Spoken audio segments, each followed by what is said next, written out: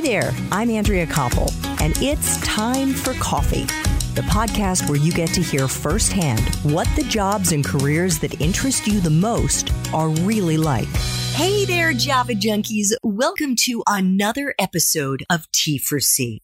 If you're interested in the operational side of running television, cable, and digital on-demand entertainment programming, then this is the episode for you, because my guest is the general manager of content acquisitions and operations at the Discovery Corporation, which includes everything from HDTV, the Food Network, the Travel Channel, so many, TLC, the Cooking Channel, on and on. There are 18 different brands. But before I introduce you to Jonathan Sichel, I want to make sure you've signed up for the Java Junkies Journal. That's Time for Coffee's weekly newsletter that comes out on Mondays and gives you an exclusive look at the episodes and the professionals we're going to be featuring that week. And I assure you, it is super easy to do. Just go to the Time for Coffee website at time4coffee.org, and the sign-up box is right there. Now, my friends, please grab your mug and take a chug of your favorite caffeinated brew, because it's time for another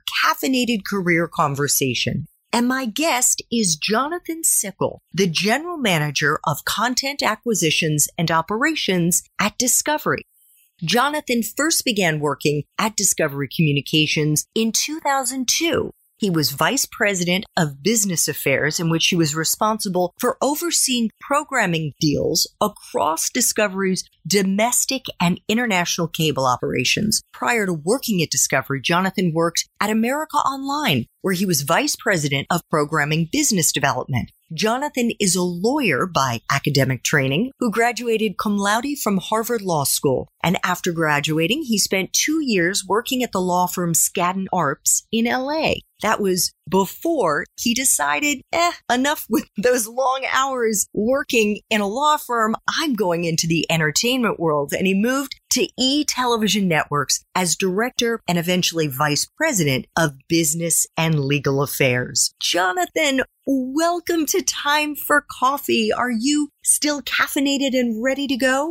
I am caffeinated and ready to go, and so happy and honored to be here with you. It's a really special conversation for me. Well, likewise. And I am so excited to showcase not only your work experience and your wisdom, but I think something that is just as important. It's one of those things that's like the secret sauce. It's the spirit and the energy that you put out there, Jonathan, which is so important. I want to say to our young listeners to make sure they try to find supervisors like Jonathan. So let's kick things off by talking about what you are doing now in your role as general manager of content acquisitions and operations at Discovery. What does that mean? And what are your responsibilities?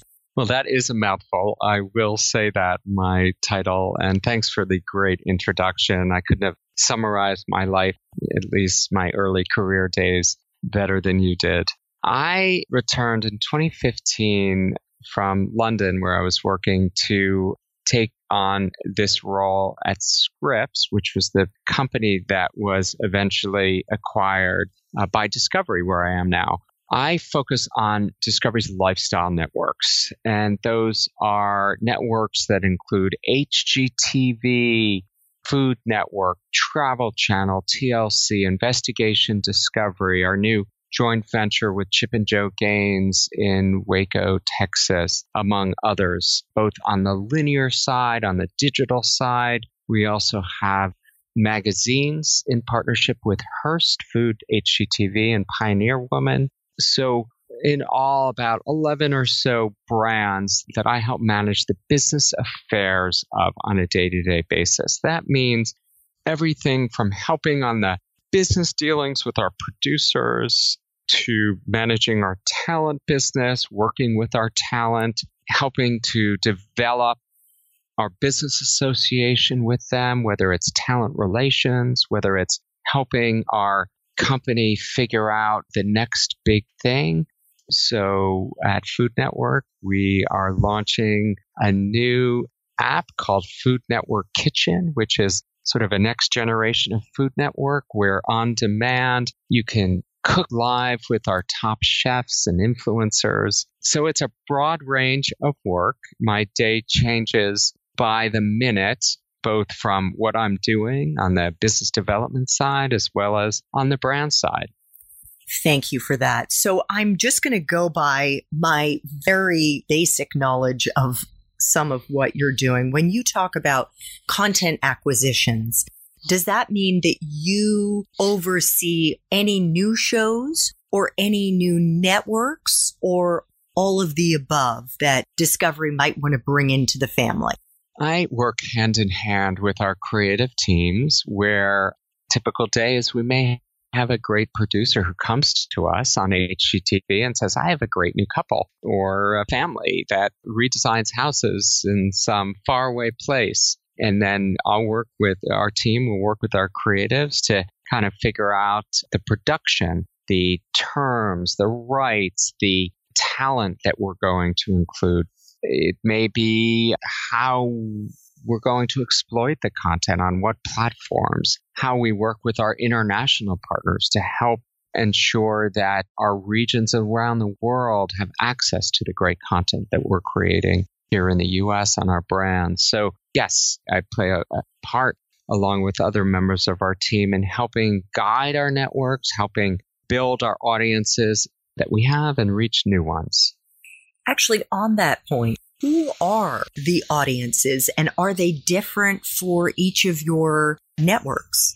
They can vary. So on the other side, I focus on lifestyle. We also have factual, which is another part of Discovery Inc. Discovery, Animal Planet, Science Channel are examples. Our primary audience are women 25 to 54. We have working parents in upscale, good homes that are interested in the content that we produce. They may not be travelers for Travel Channel, but they like to explore the world. They may not be the best bakers, but they're really interested in sitting back and watching a beautiful cake be made. And so while our core audience on television is 25 to 54, we don't discriminate. I mean, we are interested in men, we're interested in younger people. And that's a big focus of our future as content becomes disintermediated, meaning necessarily sign up to a cable subscription or DirecTV or whatever it may be, and then get all your programming. You may choose different services. So what we try to do is figure out how we get to our audiences of different ages and backgrounds, whatever platform they're using. Okay. It's a really important part of my day. Wonderful. What about the operations side of your responsibilities? What is included on that for Discovery's lifestyle networks? It can be everything from figuring out how we are getting payments made to our producers and talent to helping our international teams look at formats that they can exploit from the U.S. and bring to foreign regions. The corner of what I do is helping ensure that our magazines, even though the magazine business is in a different state than it was 10 years ago, but how we keep our brand alive by having our talent and our color and spirit show up on different platforms. It's helping work with our teams on if we're launching a cooking video service, what talent might work and how do we help get them to the right place, to the right kitchen on time. So it can range from day to day. Okay. Before I ask you to take us into a typical day or maybe a typical week, you said something about bringing potentially different formats from the U.S. to an international marketplace. By that, did you mean like digital versus analog, or what did you mean? Let's take an example, Chopped. If you're familiar with Chopped is one of our most successful series on Food Network, where we have contestants who open boxes and see ingredients that are unexpected, and they have to make plates and creations from unexpected ingredients with judges in front of them. So what we have done when I was living abroad in London, we brought Chopped to the UK. We brought Chopped format to South Africa. So what we do is we look at how do we take the essence of what is so successful here in the US, for example, on a show and move it to a different region. One thing I learned, which was a bit of a slap in the face when I moved abroad, is that just because someone in Kansas loves a particular show, it doesn't mean that somebody in Eastern Europe, in Poland, is going to like it. There are different ingredients, there are different cultural norms, there are different ways of making a house or how we live that don't necessarily translate. So taking the essence of an idea and then adapting it for a region is an example of taking a format like Chopped or like House Hunters International might be another example. Gotcha. Okay. I'm so glad I asked because I clearly had totally missed that.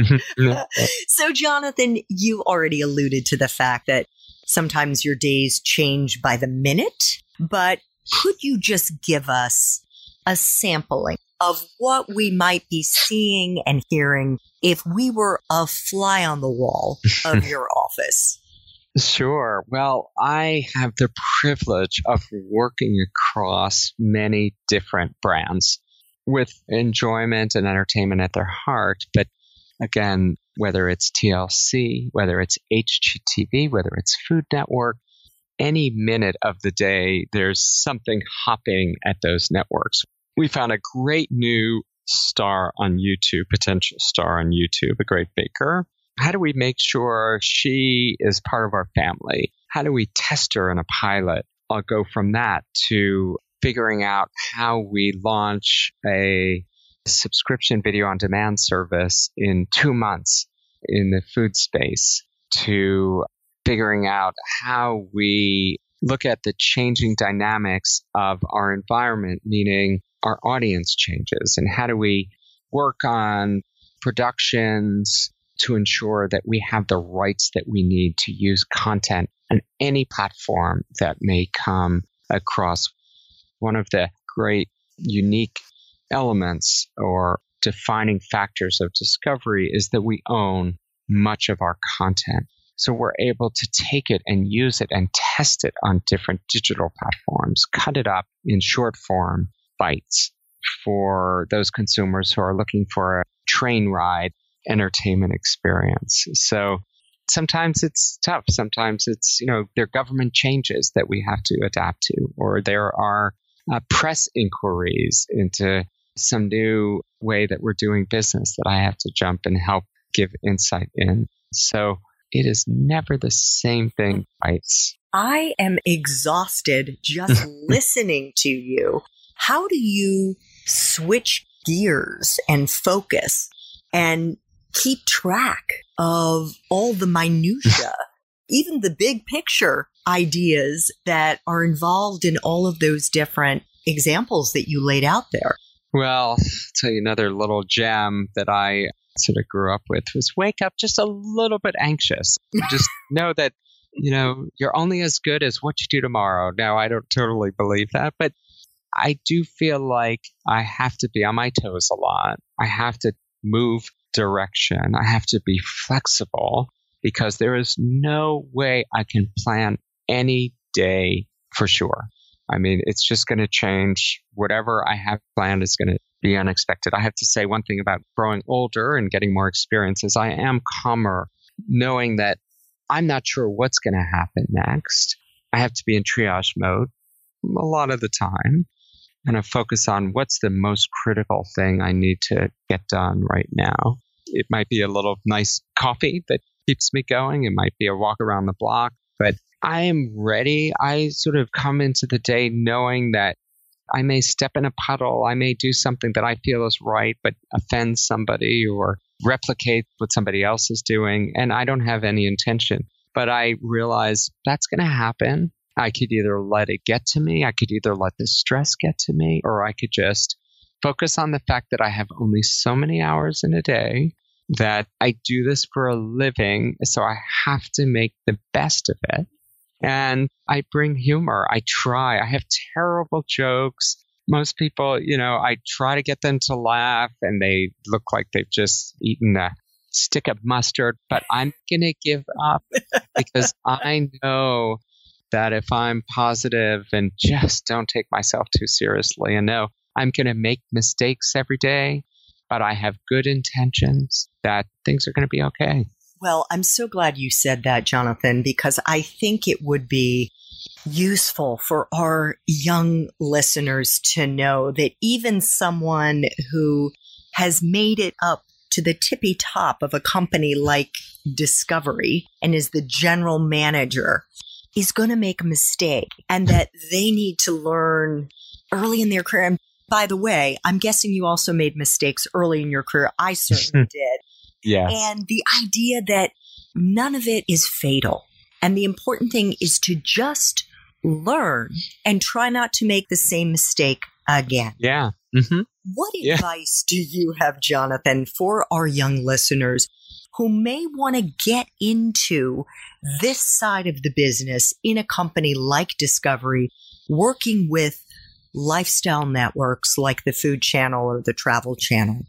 Well, I don't think there's any particular path. And to me, that's a sign of relief. I never thought I would be the general manager of a television network or that I would be in London overseeing our business when I was in law school. There are certain things, if you want to practice law, you have to go to law school. If you want to do M&A at a company, it's probably good to have business degree or business experience. That said, for the most part, there's no prescribed path to doing what you want to do. And, I've had lawyers who went on to be incredible programmers. I've had programmers who decided to go back to law school. I think, one, that having the view that whatever I'm doing today doesn't mean that's what I'm going to be doing a year from now. Having that open-minded view that you're not stuck ever. Hey, if you find a mentor, if you find somebody who's willing to take you along with him or her, that is the best opportunity you will have to succeed, especially somebody you admire. It doesn't happen. I don't know if it happens even 50% of the time. But finding people, whether it's networking, whether it's saying, hey, I'd like to know a little bit more about what you're doing. An example is when I was the GM of Travel Channel, I went around the country talking to advertisers about our programming and about our network strategy. While I was on the road, one of my colleagues who ran HGTV, we spent a lot of time together just getting to know each other. He ended up becoming the head of international for my prior company, and he needed somebody to be in London. And he said, hey, I remember the chats we had.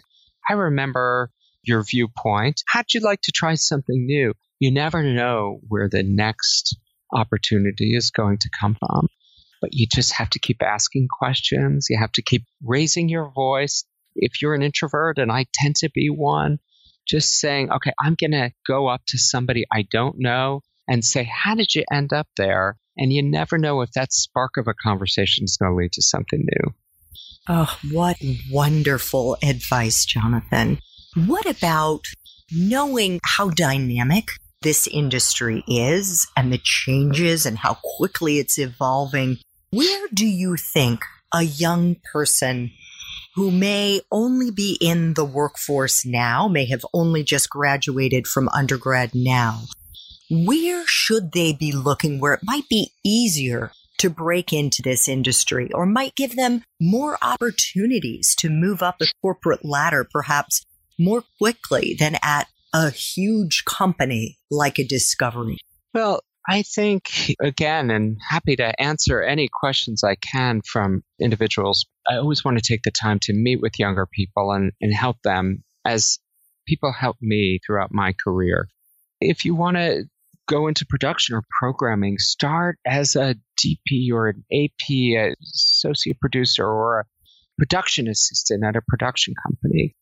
Look at your network. There are times when I'll get a random unsolicited email from somebody who went to my school who happens to live in the area, and we'll just make a connection. And that will lead from one thing to another. I think getting your foot in the door, either through connections that you may have, through relatives, through friends, just getting into a company, whatever size it is, it's very likely that that won't last a long time. It's a beginning career step or an early career step. Don't worry if it's not exactly what you want to do, because you have the opportunity to meet people who could take you along the way, who take you into different routes. I never thought when I was in college and at the Woodrow Wilson School of Princeton studying public policy that I would end up at a television network that helps redesign homes. That was the last thing from my mind. I thought I'd be working in inner cities or designing urban planning projects, and that didn't happen. But I do think that just getting somewhere and then finding connections where you are to something new is a way to get ahead.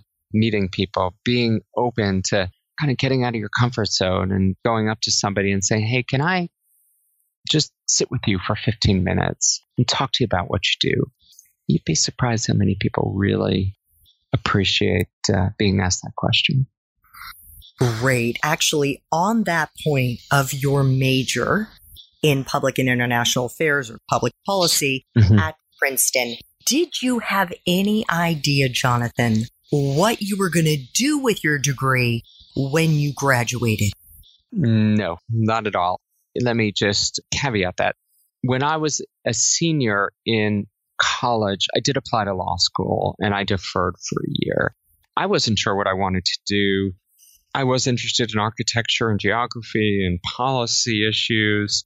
And all my professors kind of said, well, get a grounding in law. You don't have to practice law, but just getting the education to be able to debate, to be able to stand your ground, to be able to have a voice might be helpful for whatever you do next. So that did set the foundation for me. But I went to Singapore for a year. I grew up in New Jersey and I went to college in New Jersey, and I felt I wanted to get out of New Jersey and experience another part of the world. Singapore, where they speak English and there are malls at every corner. So it's a little like New Jersey after all, but I did get to travel and get out of my comfort zone there. And then ended up at law school and had an amazing experience studying under a professor named Roger Fisher, who has since passed, but wrote an amazing short book of negotiation called Getting to Yes. And book I will always recommend. It's a short book in negotiating tactics. And I thought I'd go and be a negotiator, be a peace negotiator. But after I graduated from college, there weren't that many job openings for peace negotiators. So I settled for a law firm. Yeah, I'm sure that they used your talents. I have no doubt. So I have two final questions, Jonathan. Could you share a time in your professional life when you struggled? Maybe you even failed at something. In my case, I was fired twice in my 40s. And the most important thing here is to share how you persevered and maybe a lesson you learned in the process. Without thinking too deeply on this, I can tell you, so I was at a law firm for 2 years and then decided I just didn't see myself long-term at a law firm. So I ended up at E! Entertainment Television in Los Angeles doing business and legal affairs, negotiating talent agreements, dealing with unions, working on deals for distribution of E! I had a great boss, but I was left on my own devices, which was probably not a good thing back then. And I wrote a letter to one of our talent because he was not showing up to work on time. He was not doing the job that he should have. So I decided to write him a letter to say, listen, this is not appropriate. I didn't think that that letter could have a life. And it did. And I never forget earlier days. I think I was at the gym walking on the treadmill, and this talent had gone to one of the local news shows and says, look what I got from E! Entertainment Television. And I saw my letter on the air with my name on it. Oh my God. That was horrific. I mean, I thought, okay, I've lost my job. I humiliated myself and my company. And this is just one of many examples.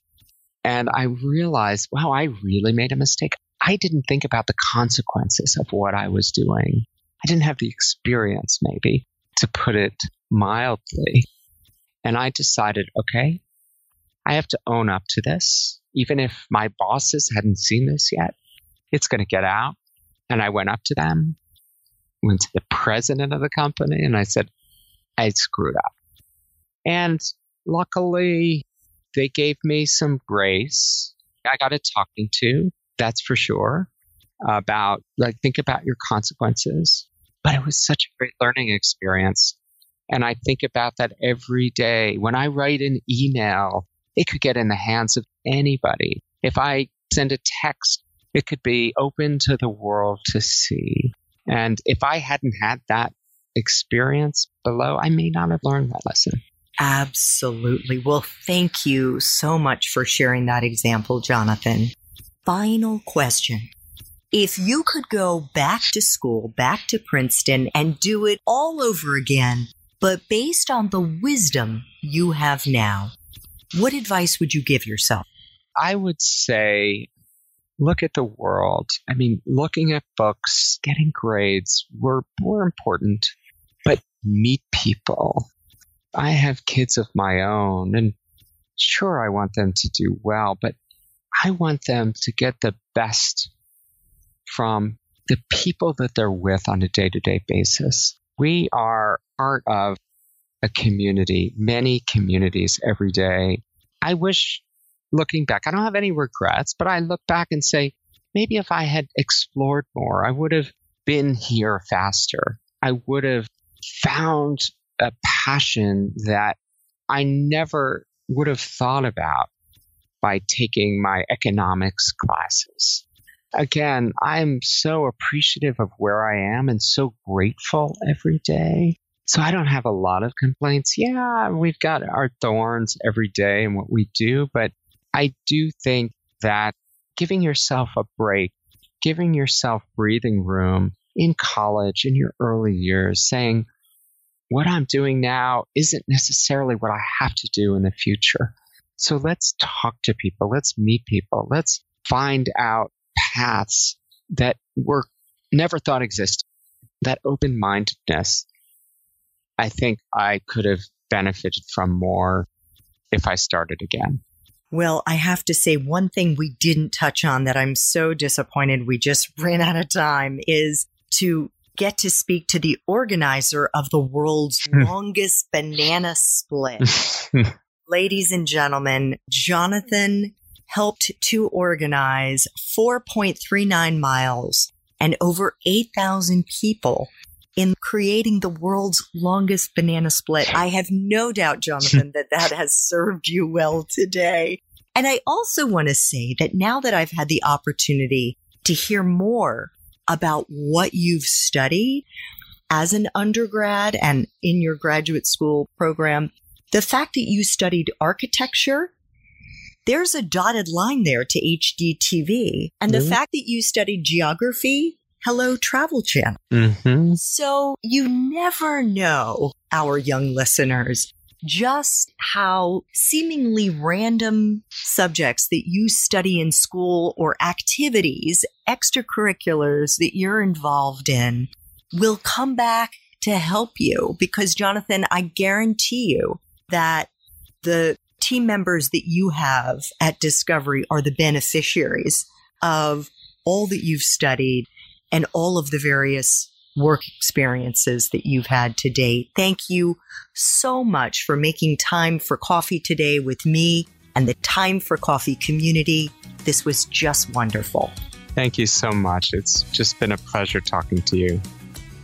Thanks so much for listening to Time for Coffee, where the professionals in the jobs that most interest you always have time to grab coffee 24/7, no matter where you live. I have one quick favor to ask you. Remember to rate, review, and subscribe to Time for Coffee. Thanks so much.